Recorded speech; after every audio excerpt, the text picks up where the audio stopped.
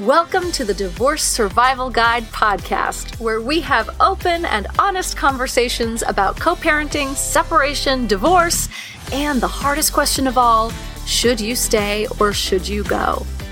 I'm Kate Anthony, your divorce survival guide, and I'm here to help you navigate some of the roughest waters you've ever swum in and answer some of your toughest questions. I've been to hell and back, and now it's my mission in life to help you get to the other side of this process with your sanity and your heart intact. Hey everyone, welcome to another episode of the Divorce Survival Guide podcast. I'm super excited about this episode. I'm recording this before I go. Full disclosure, recording the intro before I leave for my trip. But I wanted to record this intro because my guest today is someone that I just love and adore. And I think that what she does is so super cool and something that we don't talk about often enough, which is, her name is Georgia Wall, and she is the ceremonialist, which she creates ceremonies for people, which, good God, right? How cool is that? How much do we need that in our lives? Especially when it comes to divorce, right? To create we do so many ceremonies for so many things. We have wedding ceremonies, right? We have baby showers. We have all of these things. And the reason that Georgia and I were drawn to each other and each other's work is that we talk a lot together about intentionality and intention setting and how going through the divorce process intentionally, both, emotionally, spiritually, psychologically, all of that, creating a ceremony for your divorce, whether it's with your partner or it's just on your own, helps create this intentionality for how you want this to go. And I just think that I thought it was such a cool concept and idea, that obviously I wanted to bring it to you guys. So, Georgia Wall is an artist, educator, and ceremonialist. She's based in New York City, and she offers personalized ceremonies to individuals, groups, and communities. So, rather than adhering to a specific practice or lineage, Georgia seeks to uncover the specific inner ceremony that an individual or group carries within them.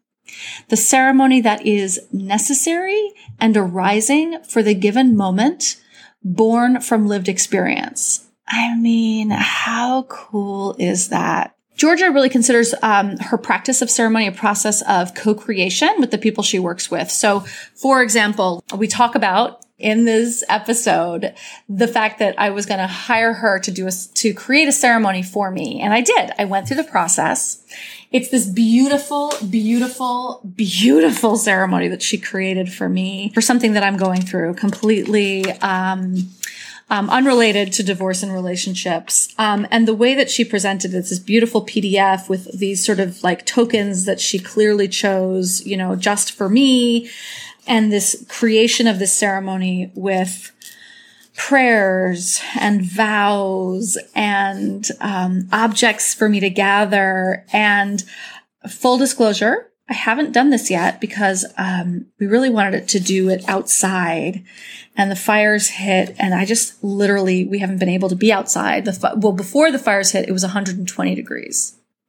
You guys remember that? And then the fires hit. So I just haven't been able to be outside, but I've done some of the practices in here, and the experience of her creating this for me, specifically for me, was just so fucking gorgeous. And I felt so heard and seen and held as this whole process from, start to finish of this process. And then in the episode, we talk about ways that, even if you can't have a specific ceremony created for you by Georgia, there are things that you can do for yourself to create a ceremony for yourself, in sort of cutting the cords through your divorce process. So this is sort of one of the more spiritual practices that you can do for yourself that I think is really important. You may sort of know that I tend to be really intellectual about things, and, I'm all about the neuroscience and the logistics and blah, blah, blah. But I have this undercurrent of the woo with me that, I do a full moon ceremony every month. I do a new moon ceremony. I go to these places, and I will say that it's a beautiful balance in my life. To have both and to hold both and to experience both. So I really invite you to listen to this episode with your heart open and to be able to receive the possibilities that are in this other realm of work that I probably don't talk about often enough in the podcast, but here you go. Without further ado, here is my friend, the ceremonialist, Georgia Wall. Georgia, thank you so much for coming to talk to my people about ceremonies. Thank you for having me. Really happy to be here. It's sort of like becoming one of my favorite conversations. Like, we've had this conversation before a couple times, and I find it so fascinating and important in the work that I do. Obviously, just for full disclosure, Georgia and I ended up on a call together with my business coach our business coach. And we were both like in the chat, like, hey, wait. Exactly. You described what you did. And I was like, I've never heard that. And I want to know more about this woman and what she's doing. Yeah. And when you said you create ceremonies, I was like, oh my God, yes, my people need this. My people need this. So, and I think that, well, so let's just tell people what you do, sort of how you came to do this, which is a story I love, and what you do for people. Yeah. So I create ceremonies with and for people, and that can look like creating a ceremony for a big life event or a life transition. And those transitions could be a bit more subtle or internal than, for example, what we usually think of as being an event that requires a ceremony to acknowledge it. So it's a wide range, and I work with individuals, couples, groups, and the practice of making ceremonies has come out of my art practice. I'm an artist and also an educator and a facilitator of space. So it's kind of a practice that is at the intersection of all of those. And I love the way that you describe that, right? That it's not just like big ceremonies like a wedding or a divorce, right? Which it can be, and we will definitely talk about that, right? But it's also a ceremony for an internal shift, which I think a lot of my listeners, especially the ones who are in the should I stay or should I go space, could really benefit from that kind of thing, right? Because we're all looking for that internal shift, right? We're all looking for that. If I could only be the kind of person who, fill in the blank, right? Like, right. I know I have that conversation I hope I'm not the only one. I have that conversation in my head all the time. If only I was the kind of person who didn't struggle with X, Y, or Z, it's sort of an empowering question that I ask my clients all the time. Like, if you were the kind of person who didn't struggle with self-esteem, if you were like the most empowered version of yourself, what decision would you make at this point? What changes would you make in your life? It could be as general as that, right? And so the idea that there's a ceremony that sort of can bridge that gap, right, between the kind of person who struggles with these sorts of things to, oh, wow, right, that transition. Yeah, and I think what's really beautiful about ceremony making is it's acknowledging what is, and it's meaning making with that. Where you are, meeting you where you are, and kind of working with what is and making meaning. And I think especially around painful parts of life or surprises, there can sometimes feel like, oh, this isn't how it should be. I didn't think it was going to turn out like this. This isn't the story I thought I was going to live in. And with ceremony, I think there can be a practice of really deep reflection and looking at what is and figuring out, this maybe wasn't the script that I thought I was reading, but this kind of off-script moment can totally be part of my expanded narrative. and part of my story. And I think reclaiming that can be a really beautiful way of doing exactly what you're saying, which is kind of bridging where you are and where you want to be, and also almost the inverse as well, figuring out where you want to be that is already in the moment, even if it's surrounded by pain or confusion. At least the murmurings of who you want to be are already in that present moment. Right. Otherwise, we wouldn't feel the pain or confusion. Exactly. Right? Like, there wouldn't be any discord. And you wouldn't have the longing for Right. it. Like you have the longing because it's in you and you want it to grow. Exactly. And I love that as an idea for everybody to hold on to, is that if there's something that you're yearning for, it's because there's already a seed of it planted in you. So honor that and hold on to that for yourself, that it's not something that's so far outside of yourself that you'll never achieve it, because you wouldn't have the longing for it if you didn't have the seed already planted within. Yeah, completely. And in the acknowledgement, it is so much honoring. Just in framing it and being intentional, there is an honoring. I think the work you do, which is so much about intention and about holding divorce in awareness and in intention, that there is an honoring. There's an honoring of the process, of the pain, and of the possibility. Yes. So let's talk about intention setting, right? Because that's really what is sort of at the core of this ceremony is intention, right? Mm-hmm. And there's something that's really synchronous for both of us that we've acknowledged in our work about intention setting and being intentional about what we're stepping into and about what we're stepping away from. Yes. Right? We definitely talked about that too. And I think that's really key. And I think it's the thing that we don't culturally really invest our time in is the endings of things. You know, marriage gets a lot of attention and community support.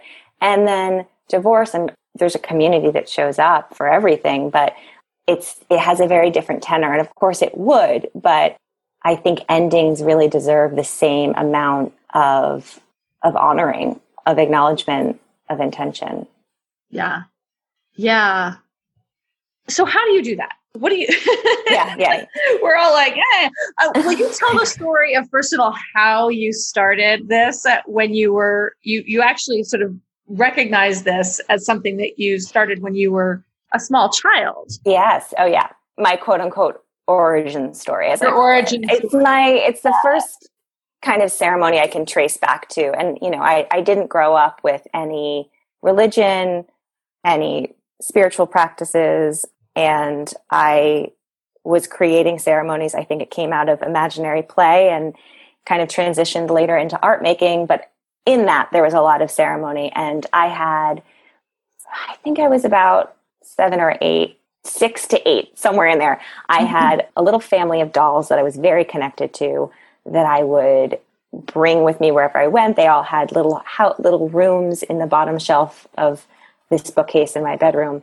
And I was super attached to these inanimate objects. And at some point, I started kind of outgrowing them. And I could feel it internally. There was kind of a pulling back. I really wasn't spending that much time with them. I would come home from school and they wouldn't be the first place I would go.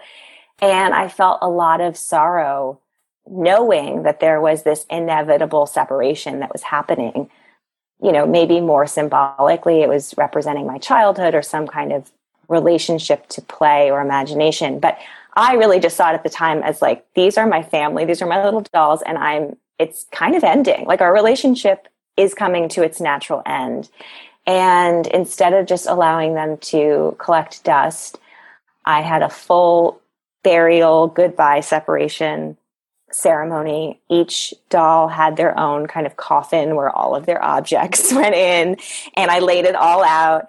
After that, I had this kind of like transitional object with them where I would speak to them. You know, they went into their burial boxes, went into the top of my closet, and then I spoke with them when I needed to through this little stone, this little gemstone.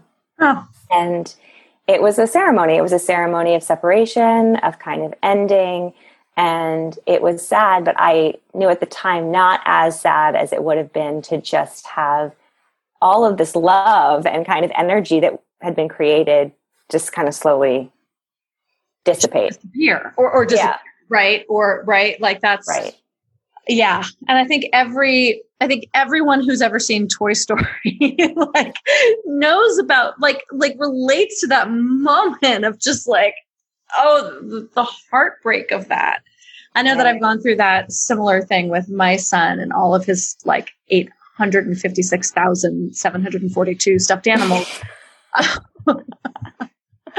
That moved from like the bed, now they're in the closet, right? And we sort of like it's like a phasing out, exactly.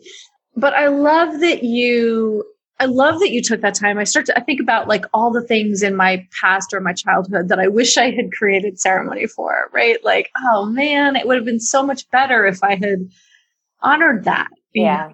Well, I did transition the burial boxes to my high school boyfriend and then my college. Like I did the same exact thing. I was like, this worked for the dolls. So I have a box that's dedicated to my high school ex and 2 more. I had 3 total relationships that ended up in boxes. 4 actually. 4. That ended up in boxes. Yeah, so you took all of the memorabilia, the pictures, and put them into a box and did a ceremony to end that. Exactly.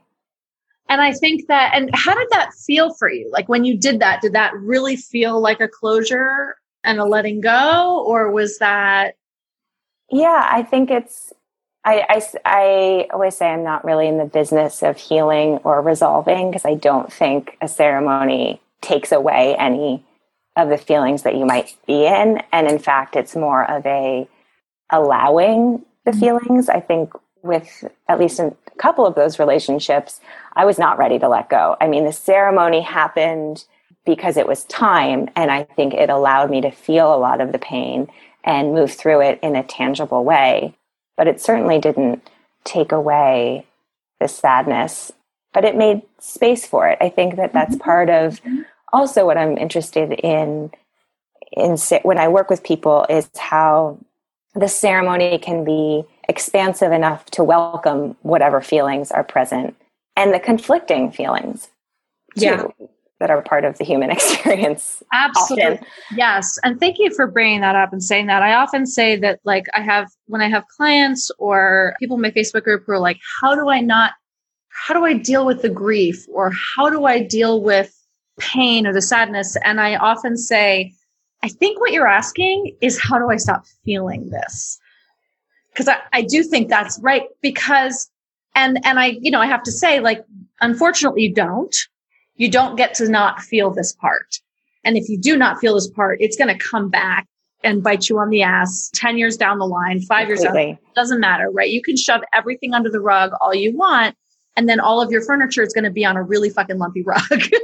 And you probably don't want that. Yeah. And I think that what is true, and I think what's so interesting about the work you do is that we're often least intentional about the things that cause us pain. Yes. Because we don't want to feel it. Yeah, who wants to? Want to. I would rather eat a pint of Haagen-Dazs, have sex with random people than, not that that's what I'm doing, you guys, by the way. I don't do that anyway, but I used to, right? Like I would way rather do that than actually sit down and have a ceremony about these feelings. Ew. Yeah, it sounds horrible. And it can be, but I do think if it's done with enough care, even just holding the sorrow and the pain in with some beauty and with some care for a short period of time, it can just change the relationship to whatever's showing up for that short period of time. And that is sometimes just a nice and needed, deep inhale that maybe lasts as long as that. And it's just so much more healing. It is, and you're not in the healing business, but I do think that the only way to get to the other side is through. And that if you want to heal the pain, or, how do I stop feeling all these feelings? It's, to sit with them. Right. I'm not in the healing business, but humans are self-healers. I'm not the healer, but I think sitting with things, I think there is a healing in acknowledging, there is a healing in allowing, making space for the thing. And I am in the business of supporting that, I guess I could say. Yes. Good. Excellent. Yeah. So how do you create a ceremony? I almost feel like there's two ceremonies that I'm thinking about in my head, right? One is a ceremony for the transition, right? The should I stay or should I go, for finding clarity, for, I don't know, pulling apart the pieces, right? And then there's the ceremony for I'm getting divorced and sort of the divorce ceremony, right? And I don't know if those are two different ceremonies. Yeah, I think they are two different ceremonies. And I've worked with people who are in both of those kinds of stages. One is I need a ceremony to ground and reflect. I need some structure for that. And then the second one is oh, there's a thing that's happening. It's an event. It's happening. And I want to bring ceremony into it. I want to hold it in some way with ceremony. So I think they would look really different.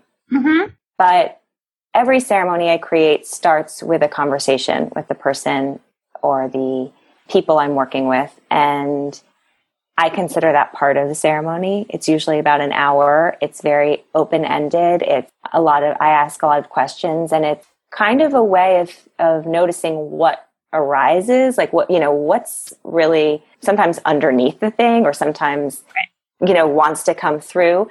And it's surprising. Sometimes it's not what we're talking about your abortion, but really the ceremony is about your relationship to your mother. It's sometimes surprising. Right. So the conversation is the first, I consider it a very sacred conversation. And it's where I'm also gathering all of the information that then becomes the elements that I work with to compose the ceremony.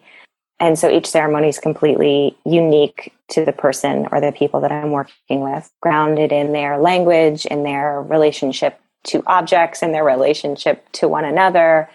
And it looks really different. I've done a number of end of relationship ceremonies, and they all, of course, are as unique and different as the relationships are. Mm-hmm. Mm-hmm. And so then I take all of that information, I compose a ceremony, and then there is the ceremony, which can include one person. It can be self-guided. I can be present. Sometimes people want to bring in other people. I'm thinking about an end of a relationship or a divorce ceremony. Maybe it's just you, maybe it's you and your partner, maybe it's you and your support system, the people who have held you through the process, and not your partner. Maybe it's your partner and your family. It's whatever it is. And that's something that often is discovered in the conversation, actually, depending on what is kind of being asked. Sometimes I think about that I'm finding the ceremony that's in the person that I'm working with. I love that. I love that it's not just download this PDF to create a ceremony for yourself. No, this is about creating a ceremony that's really born of who you are and what is wanting to come forth for you and from within you. Right. Which is beautiful. Every time I talk to you, I'm like, oh my God, we have to do a ceremony. So we're going to, after this recording, we are booking our time for our ceremony. It's happening. Great. Y'all heard it here first. It's the best way to work with people. I feel so honored. And every time I work with someone, it's so amazing. I'm collaborating. I get to collaborate with someone on building something. Yeah. And it's such an intimate process, and it's such a gift. I really feel very lucky to be able to do it. It is such a gift. I remember when I was, not my first boyfriend, but my college boyfriend, my first long-term, 3.5 year relationship from college. And he was really into ceremony. He was Mexican. He was raised in Arizona. He was really connected to the Hopi tribes. And so he was very he had sort of this indigenous spirit and ceremony to him. And we used to do these ceremonies in my bedroom where we would have the candles and we were burning things. And I always felt it was the most profound experience. I had no idea what was going on. I was a white chick from New York City. I have no idea what the fuck is happening, but they were really powerful. Yeah. I'm also a white chick from New York City. And I think, I didn't grow up with religion, spirituality, ancestral practices. And I think I really longed for some spiritual connection. And, you know, when I say spiritual, I'm thinking about a connection to something that's bigger than you. Nature, humanity, whatever you want to call it. And I think it's really essential. I think it, especially for white people who don't have maybe connection to a lot of things, including land and your ancestors. I do see it as a gateway to deepen your relationship to your own humanity, and in that deepen or expand your relationship to humanity at large. And I think ceremony is just one way that we do this. I mean, I think people have meditation practices, journaling practices, activism, writing, art making. I think all of those feed our spiritual or promote spiritual wellness. But I do really think it's essential. So let's just address, you know, the possible elephant in the room that we're two white chicks from New York City talking about ceremony. Right. And I know you do address this in your work and, you know, address the possible thoughts of appropriation, cultural appropriation, all that stuff. So I know you. Yeah. And I thank you for that question. And I do, you know, I don't work with a specific practice or lineage for that reason as well. I mean, first and foremost, really because I like to make a thing for the person I'm making it with. And it is born from them and their practices. And sometimes there are traditional practices if the person I'm working with brings them into the conversation. But otherwise, I'm very wary of appropriation and how that is a huge part of ceremony work and spiritual work and New Age, all of that. And also Burning Man and all of it. Again, I think that there's something really important that has to be kind of parsed out, which is how we do ground spiritually, or how I should speak from the how I ground spiritually so that I can be a better ally or be more resilient in my ability to fight injustice when I see it, to live in my values, and to feel the expansiveness, again, of my own emotional stuff so I can deal with it, so I can actually be of service to the world that I'm in. Amen, sister. A fucking man. Well, and I wanted to ask you how you feel your process of divorce maybe deepened your relationship to your own humanity. And in turn, I mean, now you've worked with all of these other women, but how that affected you, that process, and being with the process. Oh my God, so profoundly. I mean, I think the first thing I'll say is that in order to be in my marriage, I had to be so divorced from myself.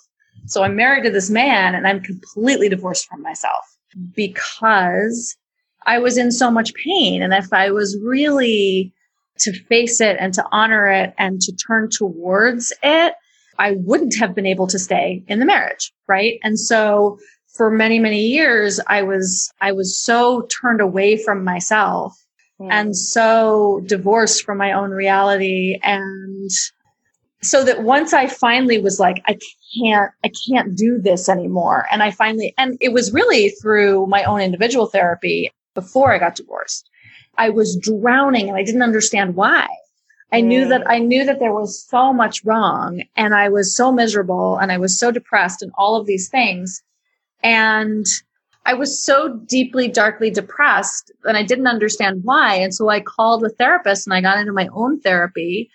And then just even that process, right, of just turning towards myself in that way, just opened up this huge well. And as soon as I turned towards myself, I could no longer stay in that marriage. And then once I made the decision to finally leave, which was probably a couple of years in the making, everything changed, right? Everything completely changed because I was now fully present with myself. And then all this other shit opened up, right? And then it was like, oh crap. And then every friendship I had shifted from that point, because if I was no longer ignoring myself and I was actually present with myself and my needs and my values and my desires and just me, there were a lot of pieces in my life that no longer fit me. Yeah. And it sounds like a rebirth. It really was. It really was. And it was a process. I mean, it was like a couple of years of like extrication and, labor, I guess. Right. And that continued, I think.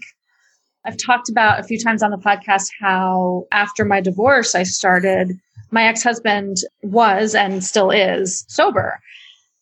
And so, I never drank in my, there's no alcohol in my home. Like, it was just not something I ever did. Yeah. I never really drank beforehand. Like, I was just never a drinker. And then after I got divorced, I started drinking. I started drinking more and more and more and more. And over the course of 10 years, I buried a lot of the stuff that I had unearthed because it was really painful. There was a lot of trauma. And I buried it in alcohol because that was easy, and sex and looking for another relationship and all of those things. And then through the course of, again, more therapy, more this, more that, more work, I eventually got sober and I stopped drinking. And then it was like, here it is. Here's everything you kaboom. Yeah. Wow. Like boomeranged from a couple of years ago, like a decade. Here we go. Yeah. So it's like, it's waves of process. For me, it feels like waves of process. Like I go through one wave and then everything just sort of settles. And then there's another wave. Right. And I think, I don't know, I think that's a lot of the human experience. Totally. Right. And that things are cyclical. And part of the myth of the healing is that you're ever healed or something gets complete, which it doesn't. And I don't think it is meant to, because every time it comes back around, it reveals another thing, which maybe allows you, in your situation at least, to be even more awake and empathetic to a new person you're working with. Oh, absolutely. Absolutely. My clients challenge me all the time. They said this in coaching school, and I found it to be 100% true, is that your clients bring shit to you that you need to hear over and over and over again. And they talk about, therapists talk about that. This is like, this whole thing was that like, they just show up with stuff that you're like, shit. Right. Or you're hearing yourself giving advice that you're like, this is I need this. This is for me. Yeah. Oh, it's also part of the magical thing though. Yeah, it is. Working with people. Exactly. Yes. Right. Imagine if we were just like in our bubbles and not like that, we would never be presented with the next layer of stuff that we got to work on. Totally. And I do say that to my clients a lot. Like I talk about this process of like, your friendships are going to change. Everything in your life will probably change as a result of, because you're changing. You are completely shifting who you are. And so you will not be the same person in any other relationship. Right. And how to kind of ride that wave or waves, ride that storm. Right. Or transition, weather formation. I don't know if it's a storm. Storm's a harsh word. But it can be, right? But it is. I mean, I think and I think it's really interesting because I do think that if you were to have having a ceremony around it makes it, as we said, more intentional, right? I think if I had seen more clearly, and maybe we can't because we're in it, right? But that I was giving up being the person who to become the person who, right? Something different, right? I was giving up being the person who accepted emotional abuse, who was okay to divorce herself from herself and shut herself off from her own needs and feelings and all of it, right? That's the person I was choosing to be every day. Yeah. And as I gave up that way of being, I also gave up all the other relationships that I had chosen from that same place. I wasn't just married to an abusive narcissist. My best friend was an abusive narcissist, right? There were all sorts of other relationships in my life that mirrored that experience. And so when I gave up being the person who accepted and was okay with all of these things, I did that in all areas of my life. Everything. Right. I no longer had abusive bosses. I no longer had abusive friends. Right. Gosh, what an amazing transition to go through. Right. And when we name it with intentionality, like you're talking about, I think it's easier to see all the places where this manifests. Right. And even just that small, like I'm giving up the person who XYZ to become the person who XYZ. I know last time we had talked about some of the, not a full ceremony, but small rituals you can incorporate in your day practices. And I think that one alone is like a beautiful writing prompt you can do every day. 2 sentences. I'm giving up the person who XYZ, and I'm becoming the person who XYZ. And if you do that every day, what shows up and how that can be kind of what you're orienting yourself to as you move through the storm. Yeah. Keeping to go back to that. Yeah. I love the idea of the daily practices, the just little rituals, like daily rituals, right? Not a full-blown ceremony, but daily rituals. Yeah. What are some other ones that you recommend? I would say if you're a person who relates to objects, I'm an altar builder. I love to make object altars. So having a place in your home where, maybe one side of the altar is what you're letting go of, parts of yourself or parts of your life that you're ready to leave behind. And then on the other side, so on the right, for example, would be what you're stepping into. So objects, you could even write words and have them up there, but objects, pictures, images to orient yourself to where you're going. I think you talked at the beginning about like this bridge. What I'm seeing, this altar is like a physical bridge, between where you're going, where you're leaving and where you're going. And once you have that space, it can be a space that you go to meditate or journal or sit, or maybe it's just a place that you take care of. You make sure it's clean, you dust it, you put flowers there, you just hold space in your home, physical space, to acknowledge where you are. Yes. And where you're going. Yes. If you like to write, I often in my work with people create prayers that are come out of the language that they share, but prayers that can be said or incorporated into daily life, weekly life.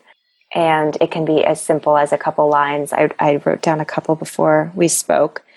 I release, I know, I trust, I choose. I release something that you're ready to let go of. I know something that is deep within you that you know. I trust. That can be something internal, external. I trust and I choose. And then once you have that statement, it can be, again, it could sit on your bedside, or it can be in your car or in your refrigerator. And it's something you can say to yourself and change as you change in the process, or write it every day and it might change. And maybe. Right. I love that as a writing prompt. I also love that as a full moon ceremony. Yes. Yeah. And I think thinking about, again, how these practices can serve you, if it's like I have to do this every day because it's quote unquote a daily practice and I'm going to beat myself up if I don't do it, then it's not worth it, And if your cycle is the moon and you do it once a month, right. that fills you and supports you and serves you, then that's all you need. Right. Or even if just hearing the words, I release, I know, I trust, I choose, as we say them on this podcast, if they just remain in your mind and you never put pen to paper and something about having those phrases with you serves you, then that's also enough. Yes. I love that. I love it. I love that there's no rules. This is not like, right. Sometimes we do think of that, like as a daily practice means that I have to do it every single day. And if I miss a day, then I've failed. Right. I'm a bad person. I broke the magic or whatever. Right. Yeah. And you know your rhythm, you know what you need. And if it's serving you, you'll do it. Another one is a practice I have, another writing one, which is just, I write these 3-line poems every day. The first line is something I'm grateful for. Second line is a wish that I have for myself or someone else or a group of people, a place. And the third is an intention I have, something I want to do in the next 24 hours. So that can be, especially with that little 3-line poem, it can be as concrete or as esoteric as you want. I mean, it could be like, I want to fold my intention is to fold my laundry, or it can be to figure out if I'm, what I'm doing with my life. So kind of take it as you want. Yeah. Yeah. I love all these. So these are like little mini things, but they sort of get you in the habit and in the space and the mindset of intention and shift, right? And reflection and archiving. I mean, I think watching yourself through a process. I started the 3-line poems in mid-March when we went into shelter in place. And those 3-line poems have become a little really short diary entry where I see like, oh, I was wishing for the same, or sending a prayer to, or wishing for the same person for these 2 weeks while he was sick, and I can see kind of where I'm at over a period of time. And I imagine if you're in a process of separation or divorce, like what can you have alongside that process that acts as an archive or helps kind of document what that looks like, the kind of more emotional, subtle landscape that you're traversing. Totally. If I were to look back on that kind of thing from back then, I have actually found diaries, and reading those pages, it can be really like, oh my God, heart-wrenching, but also like, wow, that's where I was. That's amazing. Right. I've come so far. Yeah. Yeah. And how to honor it when you're in it. Mm-hmm. Because that's the hard part. I think we can often look back, especially on the painful times, and see the meaning in them, or see the wisdom that was being cultivated. But it's hard when you're in them, in those hard times, to feel like there's any logic. Yeah, totally. So, Georgia, where can people find you, and how can they get in touch with you to create an amazing ceremony for themselves? Yeah. What do they need to do? They can go to my website, theceremonialist.earth. Mm-hmm. And my information's there. You can email me, reach out to me that way.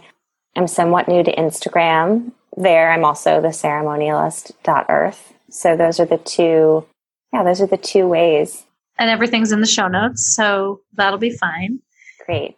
Yeah, and then we got to get a ceremony going for you. We're going to do that. We're so going to do that. Is there any other sort of parting words or anything else you want people to know about the importance of ceremony? Or I don't think so. I feel like it's really a pleasure to be here, and I love talking to a woman who's doing such seemingly different work, and also I think in its essence there's so much overlap.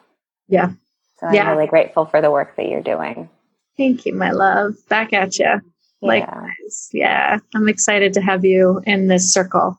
It's really important and special. Happy to be here. Thanks for tuning in to another episode of the Divorce Survival Guide podcast. If you like what you hear, head on over to Apple Podcasts or wherever you listen in and leave me a review. And don't forget to follow me on Instagram at the Divorce Survival Guide. I'll see you next time, and until then, remember, you, my love, deserve to be happy.